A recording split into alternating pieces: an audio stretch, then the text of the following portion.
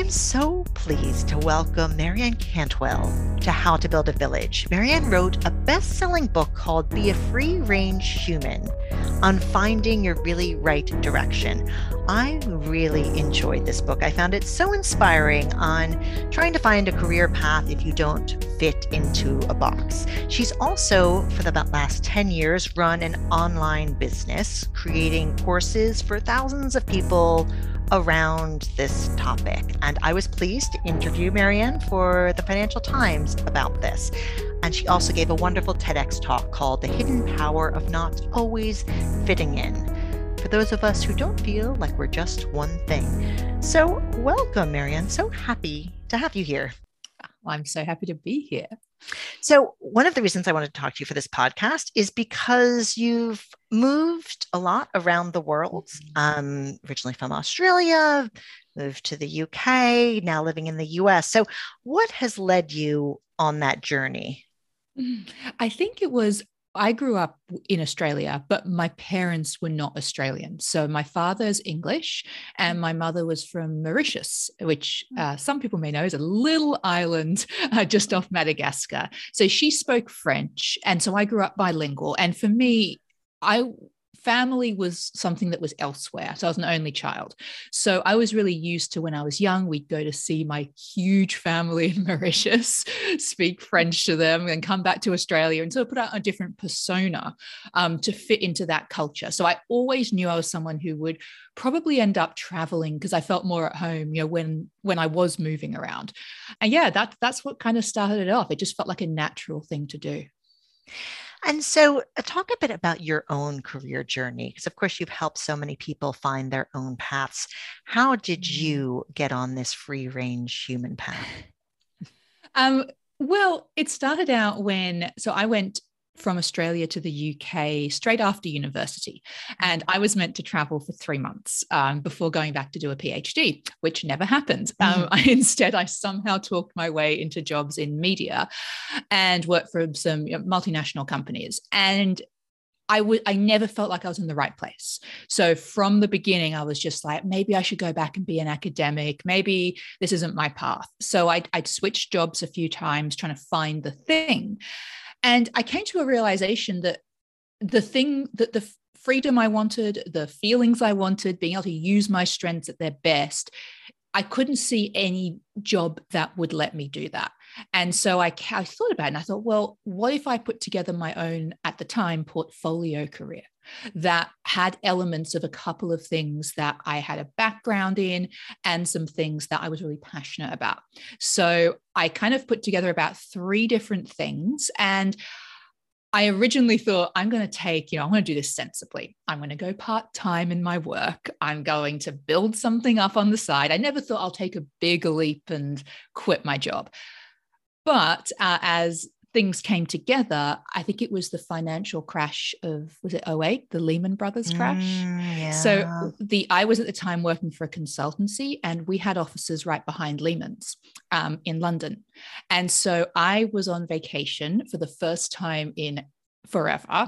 I was actually in the Middle East and in the desert of all places. And I was offline from my crazy job for 5 days for the first time in years.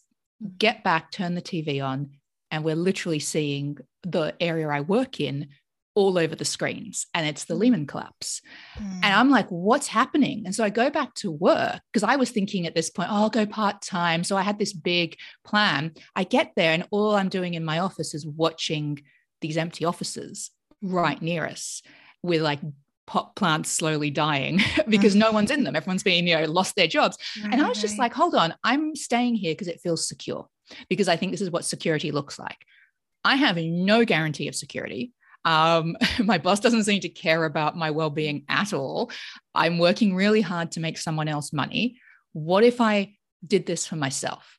And that was the beginning of me really shifting. And within a few months of that, I ended up actually quitting completely, which I'd never expected to do, which is a great time to quit, right? In a recession when everyone's but that was it. It was honestly that wake up moment of me just going, hold on a second.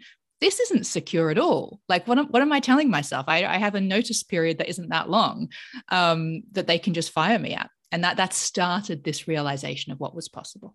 What's so interesting is back then, around '08, portfolio career wasn't a term, and I'm doing air quotes. That's great. So the fact that you did this without a template, without, Yes. and you basically created the template that then you share with other people. I mean, was that intimidating, kind of figuring out what that looked like? I mean, did you have mentors who were doing it too, or did you come up with it on your own? At the beginning, at the day that I quit my job, I had an irrational view of how easy it would be. So luckily, I was quite naive because I wouldn't have done this otherwise. I was like, I know how to do this. I'm getting a lot of the business for the company I'm working for. Like I can do this. Totally got it. Of course, I did not totally have it.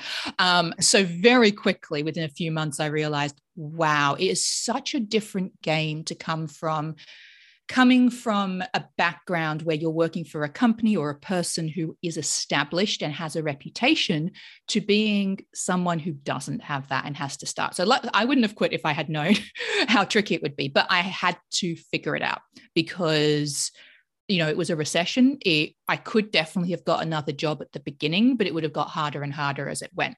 So I started doing what I do when I'm unsure of things, which is I meet up with people. I try to see who I can connect with. And so I did that. I didn't know anyone who was self-employed apart from some freelance journalist friends and a novelist. So I had no contacts. I was moving into a bit of consultancy and career coaching. I didn't know anyone who did career coaching at all. And so I started writing a blog. I reached out to people who take guest posts. I started connecting with them. I ended up running workshops for, I think it was Career Shifters back then, which was well established in London, just through connecting and meeting them. So I started meeting people. Quite quickly, I think I wrote a piece that's on a blog, I think, that someone noticed who was writing a book on portfolio careers. That was Dr. Barry Hobson, who's written many books, and he became one of my mentors. And so I found through creating and putting something out there, it opened, blog posts. And today I would do podcasts that opened doors to better conversations, because I could say, here's something I've done. And we could, it wasn't just me saying, I want to do this. It's me saying, I have done this. And now we could talk, partnerships formed, and I started getting a business that was flowing from that.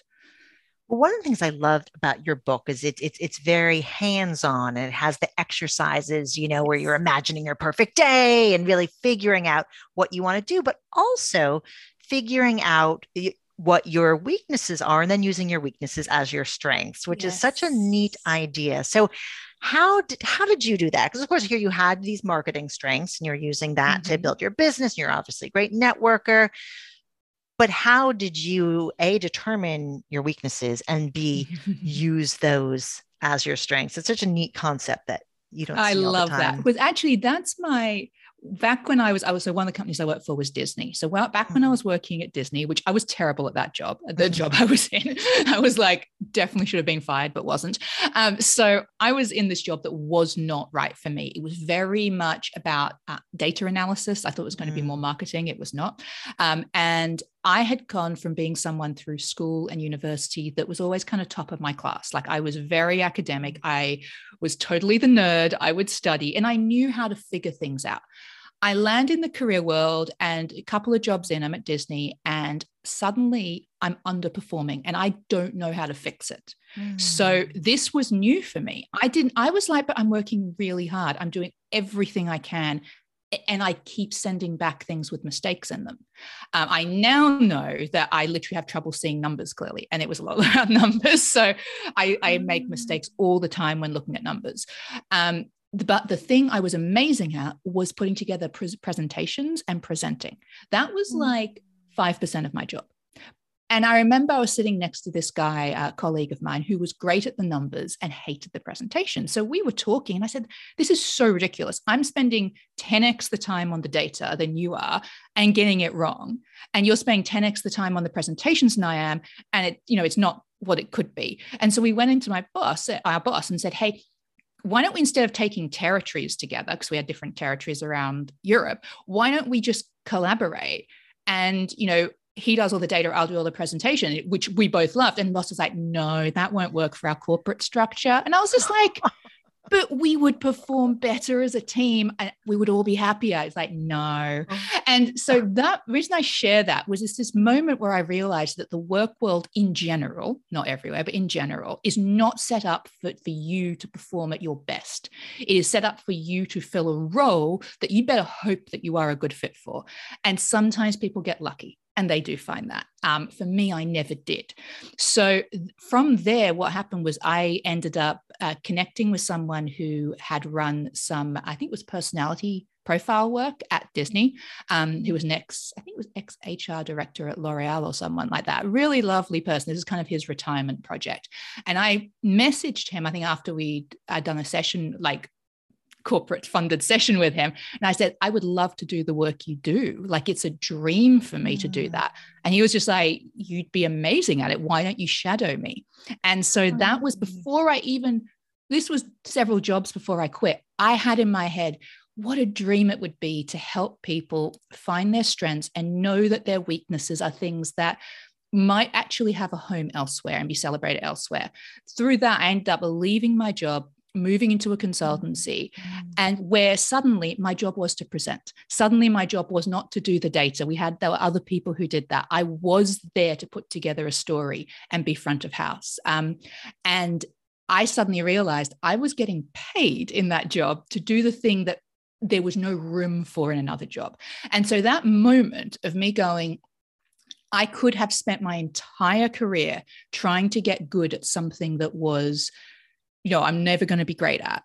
But the thing that I thought was like a bit of a weakness, like this thing where all I could do was storytell, all I could do was put together presentations, ended up being the thing I end up building careers off from there. So one of the ways, to get back to your question, that the weakness thing manifests is that I always say weaknesses are strengths in the wrong environment. So I couldn't help but look at, how do I weave stories together? How do I think big?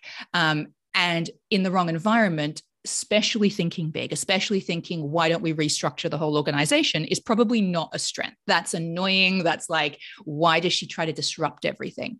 But if you find the right home for that, then that can be something you're actually paid for. And there's so many different things. Like for me, I'm a very sensitive person. So I actually don't think I'm a great networker because I don't do big rooms very well. I like being at the front of the room, or I like being one-on-one or one-on-two. I do not like being in the room. So that I thought was a huge weakness at the beginning, but I thought, well, what that allows me to do is connect better one-on-one with people. So when I was connecting with people at the start of my business, instead of I tried networking and it was horrible. So I would instead go, well, at my best, I create something like a post, I share it, and I connect with someone around the thing I've created. And so all my connections are actually one-on-one connections. So again, weakness, not great at networking. I get really socially awkward in groups unless I know everyone. What's the strength underneath that? Well, it's a sensitivity to how people are perceiving me. It's a sensitivity to their feelings. And that means that I connect really well one-on-one with people, because that, you know what I mean? Like that now I've got room to feel how they're coming across. So I always tell our clients when we do this work is, the thing that you think is a weakness, just look at what trait it might be masking. What's the trait? You have to find a strength. Just say, is that, like, if you're very sensitive, does that just mean you read situations really well? Okay, well, where could that be of value to you?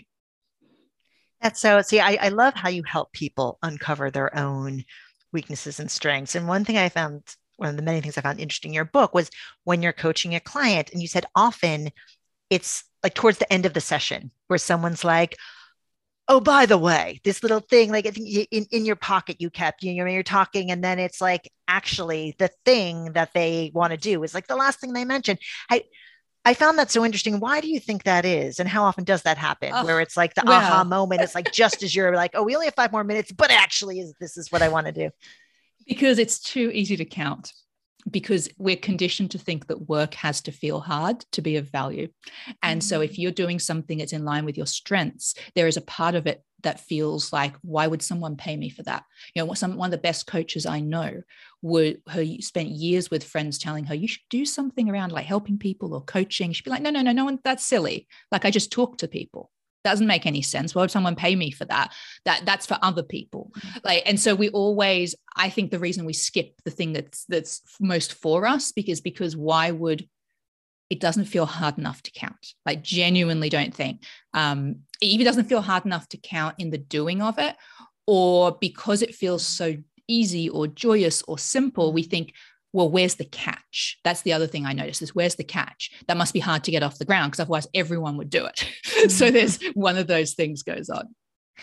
Now, and so what other tools, like what other books have you enjoyed reading that you think kind of unlock, not to put you on the spot, besides your own, obviously, but that kind of help people discover what it is they really want to be doing? This is a big question. I think the books I read when I started, people have kind of moved on from. So in terms of discovering what you want to be doing, actually, it's one that came out more recently, but an old client of mine, Samantha Clark, who's based in London, she does a lot of different things, wrote a really great book called Love It or Leave It, which is the only book I know of that actually helps you decide whether you should start to leave your career or whether you should learn to love your career. So I think that's such a great concept as well. And I feel like my book and hers are quite complementary if you're not sure. So I think that's the first thing. I also am a big fan of reading outside your field and outside those immediate questions. So anything that gets you to know yourself better in some way, really understand what feels like a yes and a no to you. So we have a bit of that in my book, which is, when you've been just running through and grinding and doing the thing you're meant to do, I find people sometimes struggle to know what is a true yes and what is a true no. And so anything that helps you recalibrate. So in my book, we do that in a section I call defrosting right at the beginning. But a lot of the techniques I use, and I do reference them, are from Martha Beck, who wrote a book, Finding Your Own North Star, which was probably one of the deciding factors in me quitting my job, was reading that book. So we use some techniques, which I always reference, obviously, to help you really sort of go, where is the yes and the no? Because I think it's that confusion that keeps people stuck sometimes. Well, I love how this, our podcast listeners, a lot of them don't fit in boxes. We have a lot of people who have lived all over, different citizenship, not sure exactly like where they're really from, where is really home. Yes. That's why I love how you cater for people who don't fit in a box. Now, what would you say to people then? What's kind of your biggest advice for people who feel professionally they don't fit into a box, how to unlock their potential? I think I always say start with personality. Like, that's you're the biggest asset in your career, you're the biggest asset in your business. And so if we don't start by understanding what are the things that make up that biggest asset, we're always going to be grabbing for ideas. And I see a lot of times people who don't fit into a box are grabbing for ideas that sound exciting on the surface, but don't have a way of knowing how they fit. So the first thing I say is find a way, like, understand your unique personality blend really well. Second thing I do is look at who you're hanging out with, who you're spending time with. Because if you're spending time mostly with people who maybe don't love their jobs, or do love them, but they're really different to you, so they don't quite get it, I think it's hard to feel like you're the different one, or you might have different views, or you might take your own thoughts more seriously than others might. They might be like, I'll stick with it. So look at expanding who you're around. And luckily online now, there's plenty of places you can go to not feel like you're the only one. And if you don't know where to go, read a book, read my book. Like, I always think if you don't know where to start on and you feel like you're the only person, that's what books are for. That's what podcasts are for. You can hear people's stories and go, oh, it's not just me, without having to meet them as well. So yeah, I'd say know yourself and start with that, and start normalizing the fact there's going to be something different out there. And so what do you have coming up? What's next on your agenda? Loads of good stuff. So in terms of the business side, we are launching the Free Range Academy, which I think I've mentioned to you before. I'm so excited. It's the first time in a decade where I've put the front to end together of, identifying your superpowers, figuring out, like, your right free range idea, or if you have it, actually starting it, getting it off the ground all the way to paid and coming up with a plan to keep to actually grow it. So it's really the front to end of that. So I've just sort of bringing on a great coach who's working with me on it, and we're launching that in not too long, which is really exciting for me.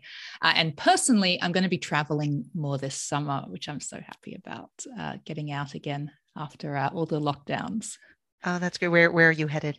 I'm going to pop back to London, and I think I'm going to go to Mexico and work out of there for somewhere on the beach for a month or so. Oh, nice. And where can people find you? They can find me on Instagram at Free Range Marianne. And if you want to read my book, just go to beafreerangehuman.com, or just Google me. Pretty easy to find on the internet. Well, wonderful. Thanks so much for joining us and sharing your tips. Look forward to seeing more. Thank you.